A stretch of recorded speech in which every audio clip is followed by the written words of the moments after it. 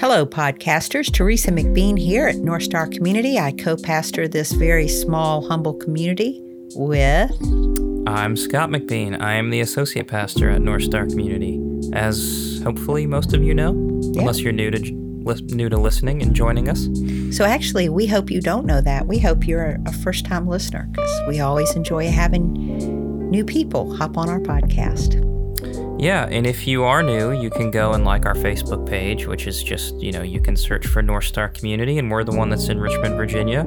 Or you can find us on the web at www.northstarcommunity.com, or you can send us an email. My email's scott@northstarcommunity.com, and hers is Teresa, Teresa, at northstarcommunity.com. Don't hesitate to get in touch. We'd be happy to talk.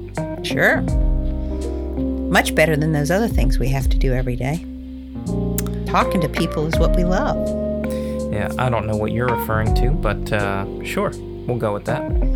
Well, there's some touch-up painting that needs doing today, and I'd rather talk to somebody than do that. Yeah, well, that's for sure. Talking is better than painting. Yes. Well, we're talking about your message from last weekend, a date that I can't even remember. It was so long ago. In the month of March. Do you remember what days that message was? Like the 23rd and 24th, I think. And it was a message that you kind of riffed off of a chart that I had used, which I think you can find on our webpage. I haven't actually put that up yet. That podcast went up yesterday, and okay. I need to find the digital version of the chart and post it. But hopefully by the time you're hearing this, it'll be up. Okay, so do not answer anyone's emails until you do that. Okay. So anyway, I had used this chart, which I like. In the center of the chart, kind of like a bullseye, are the list of things that are all my responsibility: my thoughts, feelings, actions, ideas, opinions, consequences. And then what I call the outer circle of hell, which is the outer edge of this round document, are the things that are not my responsibility. Other people's thoughts, feelings, behaviors, ideas, opinions, and consequences. And so I love what you did with that. You took that idea and unpacked it at a little bit deeper level than we had gotten to when we were going over the chart. And I loved it. You want to give us a summary sentence of what you did, and then let's talk more specifically about it? Yeah, well, I think that I think it was like taking a step back, which is kind of, I think what I'm always trying to do is like trying to take a step back and get perspective. And it's like, in my mind, sort of asking the question, like, yes, okay, on one level, we have to wrestle with, this is my responsibility, this is not my responsibility. And you kind of have to, like, when those things are new ideas, right, you have to just grapple with, okay, this is a new idea. And then I think once you've done that, you have the opportunity to take a step back and ask the question, why am I struggling to differentiate between what is my responsibility and what is not my responsibility? And, there's not just one answer to that, but one of the possible answers is we have needs. We have emotional needs, we have psychological needs, and these needs and these desires shape who we are in relationship. And so if we are undervalidated, if we don't feel like we belong or we have a place or we don't feel like we matter enough to a particular person or group of people, we may get confused about what is our responsibility and what isn't our responsibility, because we're acting out of a place of seeking and desperately desiring validation, which can push us to move out of what's our responsibility into doing things that are not our responsibility to try to earn validation or to try to convince people that we're valuable, who are not necessarily with their actions giving us that validation and that sense of worth that we would want. I don't know if I'm talking to in too vague a terms right now. But I mean, that was sort of the jumping off point, is the idea that we crave validation so much, we often don't get it. And because of that, we run around like chickens with our heads cut off. Nice summary. Well, and to be really clear, to make sure that we're clear, we were created to be a people who live in community and receive validation and acceptance. This is one of those basic human needs that we have in order to be a people who can thrive. Yep. So what we're not saying when we look at this chart is you can be an island unto yourself, and if you learn how to take responsibility for and meet all your needs, physical needs in the world, the one thing you're never going to be able to do is have a life of satisfaction as an island unto yourself. Right. So that means that it's a nice little chart for building a particular skill set and noticing things about our behavior. But there's more to it than the chart. And I think that this conversation about feeling a scarcity of acceptance and perhaps unhealthy interpersonal relationships is going to break the chart. And so why don't you talk to us more specifically about what you had in mind there? Well, more specifically about what I had in mind with which piece? With the validation piece. Tell me why validation and not enough of it causes us problems. Well, how might that look in your life?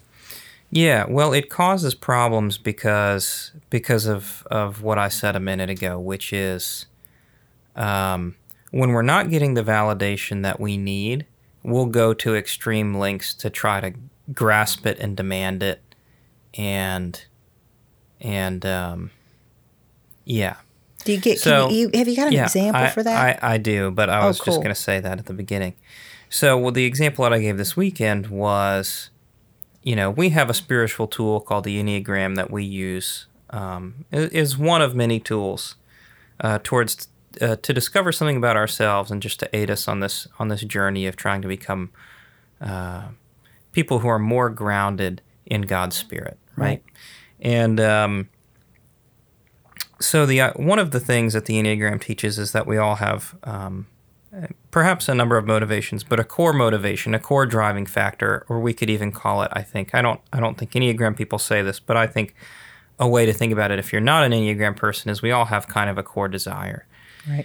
And my core desire is competence because of who I am, and the details of that don't matter for the purposes of our conversation. But I want to be competent about everything that I do, and I feel totally adrift if I am not competent at something that I need to be getting done, right? Mm-hmm. I mean, I feel totally lost and without a paddle if I'm responsible for accomplishing something and I'm not competent at it.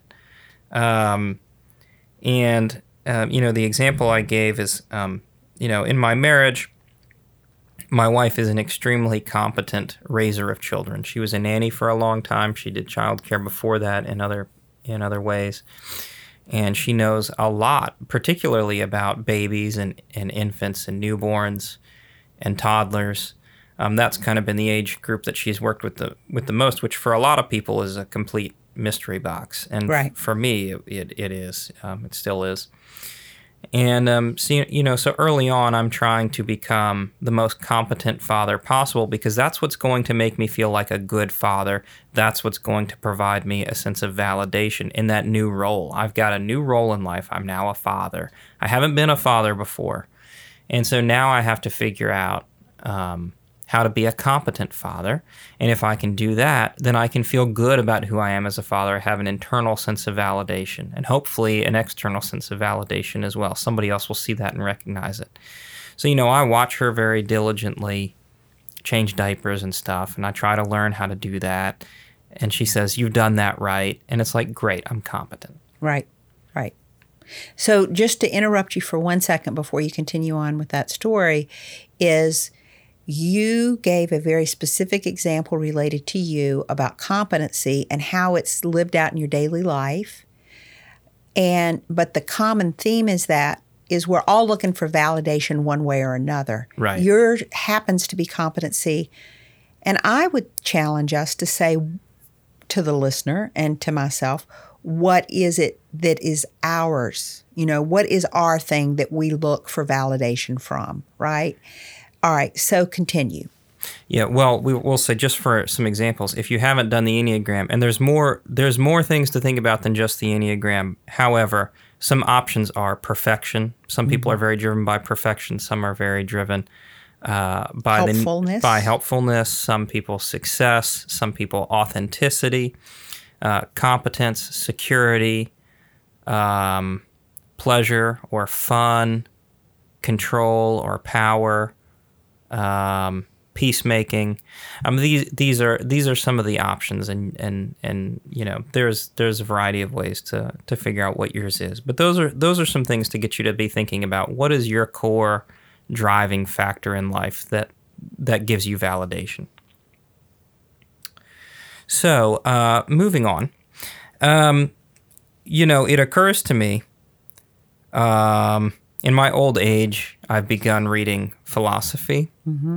And some of the people that I've been reading lately seem to believe that part of living a good life is occasionally contemplating bad outcomes. Okay. So that you are somewhat prepared when a bad outcome happens. Or you have the option of being pleasantly surprised when a bad outcome doesn't come to pass. This is the story of my life, and I never read a single philosophy book. Well, there's a difference between contemplating a bad outcome and constantly being obsessed with worst-case scenarios. Stop it. I love thinking that I'm philosophical. So the example would be, and I think this would apply to your husband, one of the examples that they gave, and one of the things I was reading is, you're not ever going to enjoy a round of golf if you only have a positive mindset. As in, if you think that the next shot, if the only way you envision the next shot is that it comes off perfectly, you are going to be as frustrated as you can possibly be playing golf. Now, if you envision the possible ways in which it can go wrong, you are gratified when that doesn't come to pass. And when it does come to pass, you're prepared for it and you know what you need to do next. Man, you should do a whole book on that right there. You could help golfers enjoy their game. There's lots of books about that already. So I've begun trying to do this. Okay. And I realize that it's connected to me to this sense of it. For me, it's always going to be connected to competence, and it's always going to be connected to validation, particularly when I think about fatherhood. But I realize, my daughter, who is adopted, is likely going to say to me or to us at some point, "You're not my real parents," or "You're not my real father." She gets disciplined, when she's 10 for doing something, God knows what.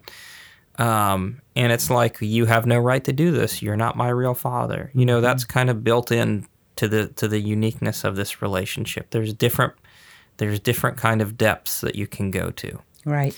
We're probably going to find weed in her sock drawer someday. Or we're going to discover that she drank alcohol at a party when she's a teenager. Why? Because she's going to be a teenager someday. Right. Not because I'm assuming that we're going to be bad parents. I would just say check the backpack, not the sock drawer, but that's just... we'll skip that. And... some of the people who were there who've known us for a long time looked rather horrified, that I'd even contemplate this suggestion. But I think it's helpful to, because I'm not going to feel competent then. Right.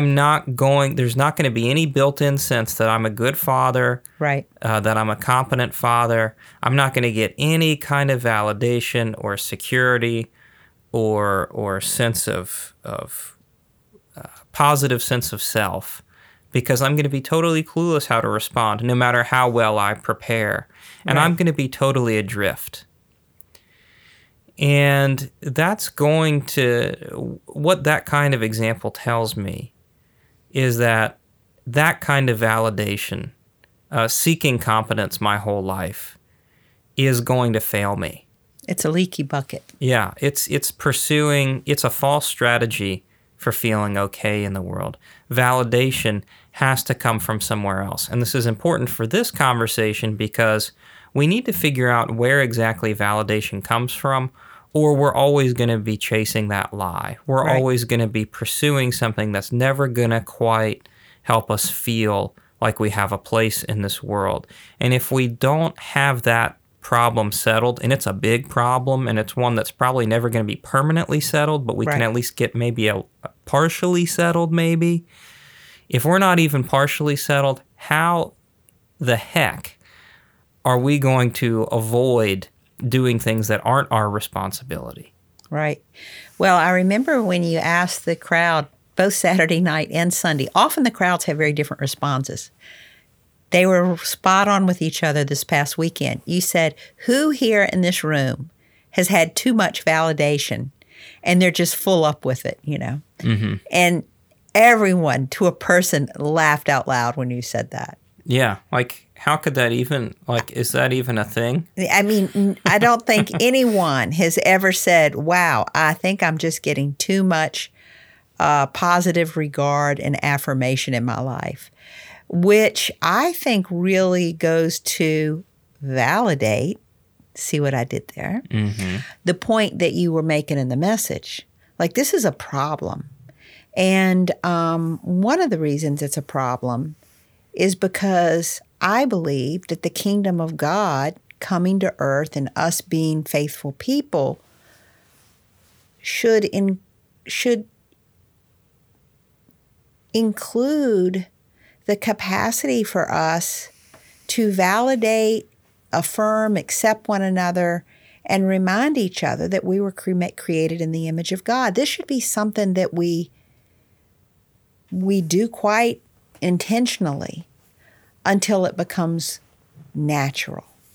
Yeah. And I remember my friend Jean's father was a natural at this, a sunny dispositioned person, lovely man.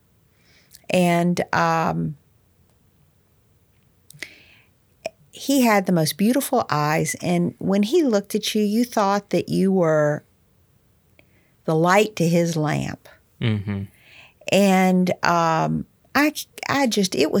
was a beautiful privilege to know Pomp and to have on occasion his gaze turn and look at me. And he really had the gift of validation. Mm-hmm. And it was an amazing thing. I've known only one other person who had that complete capacity. That was Mary Saunders. We called her Mama John. And my friend Linda once said to me, I think everybody thinks that they're Mama John's most beloved and best friend. And I think that was really true. So two people who had the gift of that. Yeah. Man, we need it.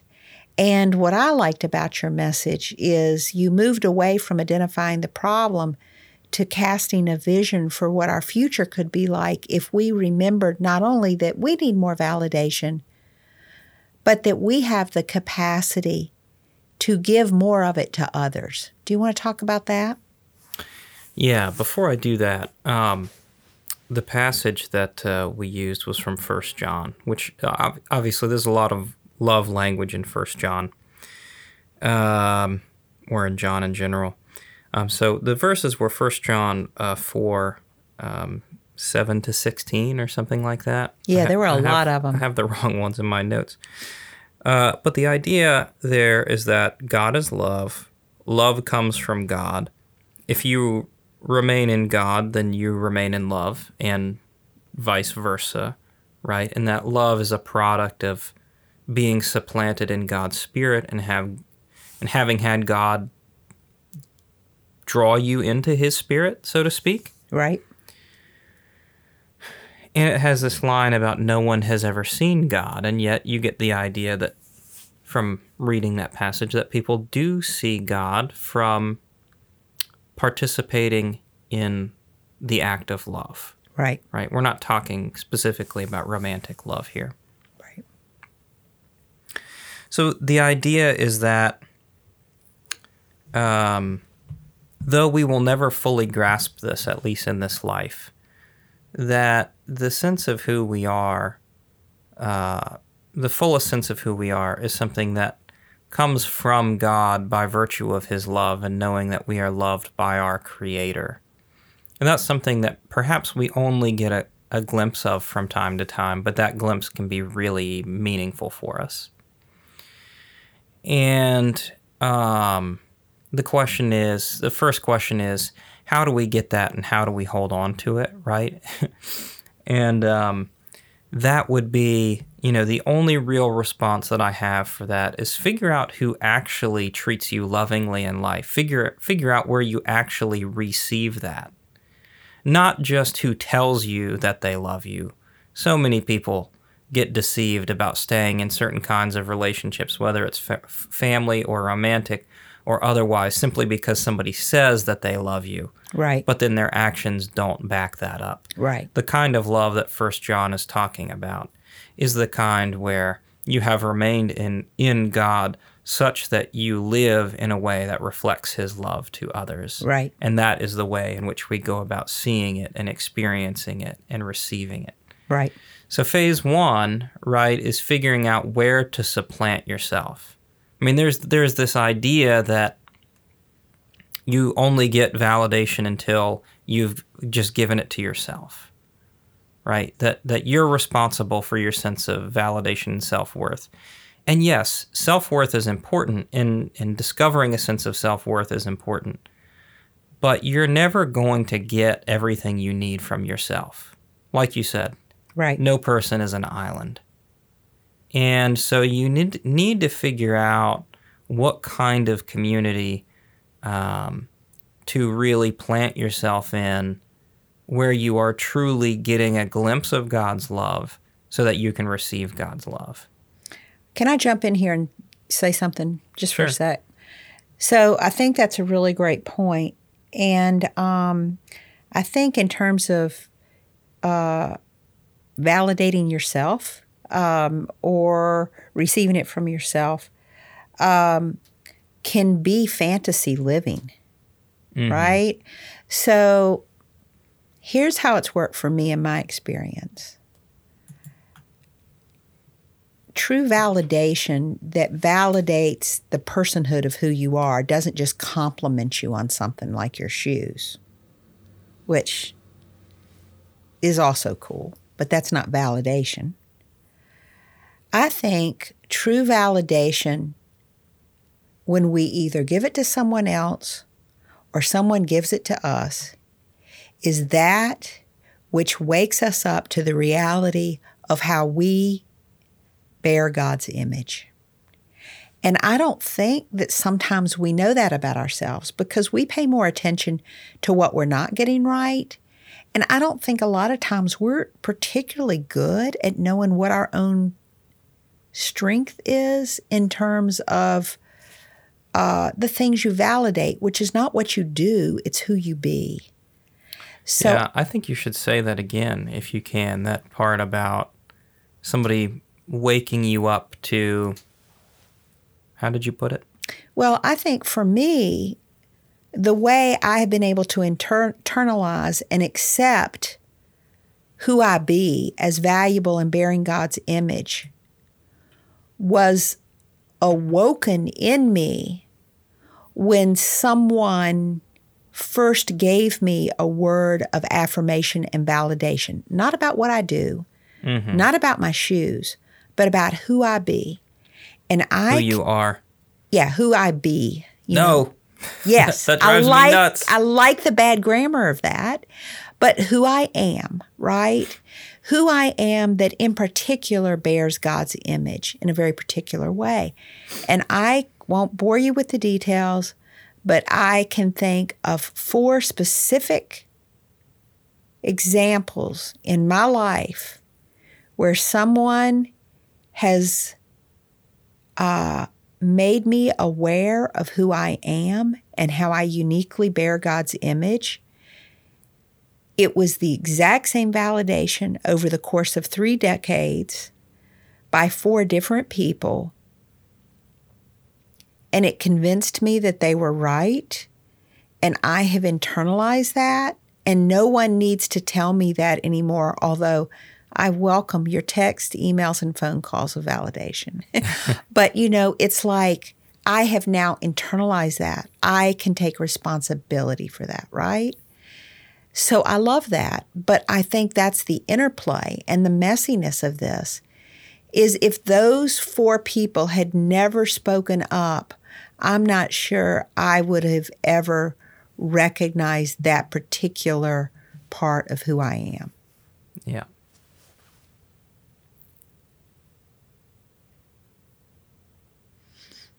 Or who I be.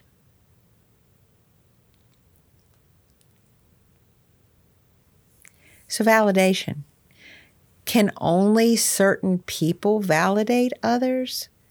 Does it require a great deal of wisdom and discernment to be the kind of person who can participate in this love fest of being supplanted in God's love and then turning around and handing a cup to a thirsty stranger? Well, you're only going to get it. You're only going to receive validation from certain types of people, right? People Right. who have who actually have the desire to see you, right? Like you were just saying in your example, you have people in your life who saw you, and it was important for you to be able to discern who are the people who actually see me, because we often get very confused about that. Right. Now, to answer your question, the example I gave this weekend is, and the reason that I went down this path initially is, so often we talk to people who think that they cannot possibly participate in or do God's will until they've met the conditions, right? Until they've Right. gotten better, or like there's like a minimum threshold that you need to get Right. of goodness that you need to get to before you're worthy of being used by Right. God. Right. I mean, not being used in a bad way. And we do this kids group once a month, and the goal was just to provide a place where kids are served, where they're loved, where they get to have fun, where they learn a bit about living in the midst of trying circumstances, because each of the kids has their own challenges in life. And so we tried to give them a little bit of a sense of purpose there in that regard. And I saw last month or the month before, it was not the most recent time we met, but the time before, a 12-year-old boy look for an opportunity to validate and give a glimpse of that, of God's validation, of God's love to an 8-year-old boy. Why did he do it? Was he best friends with the 8-year-old or? Well, I'm going to tell the story. Be patient. Okay. So the 12-year-old struggles socially, doesn't have a lot of friends. He's a great kid. He's smart. He's funny. It makes no sense to me why he has these struggles, but his parents have told me that he does. And he's been in our group for a while, and at first, he had to adjust, and the group had to adjust to having a new person in it, and now it just feels like the group, right? Right.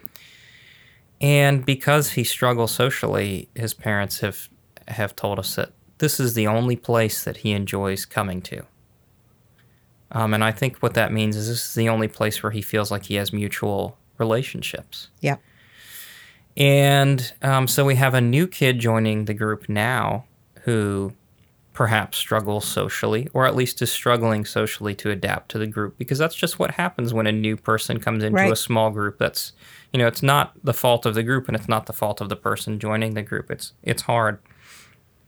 And so I had sent an email out to the parents saying, here are some ideas for ways we can make the new kid feel safe and at home, and maybe that'll cut down on some of the growing pains.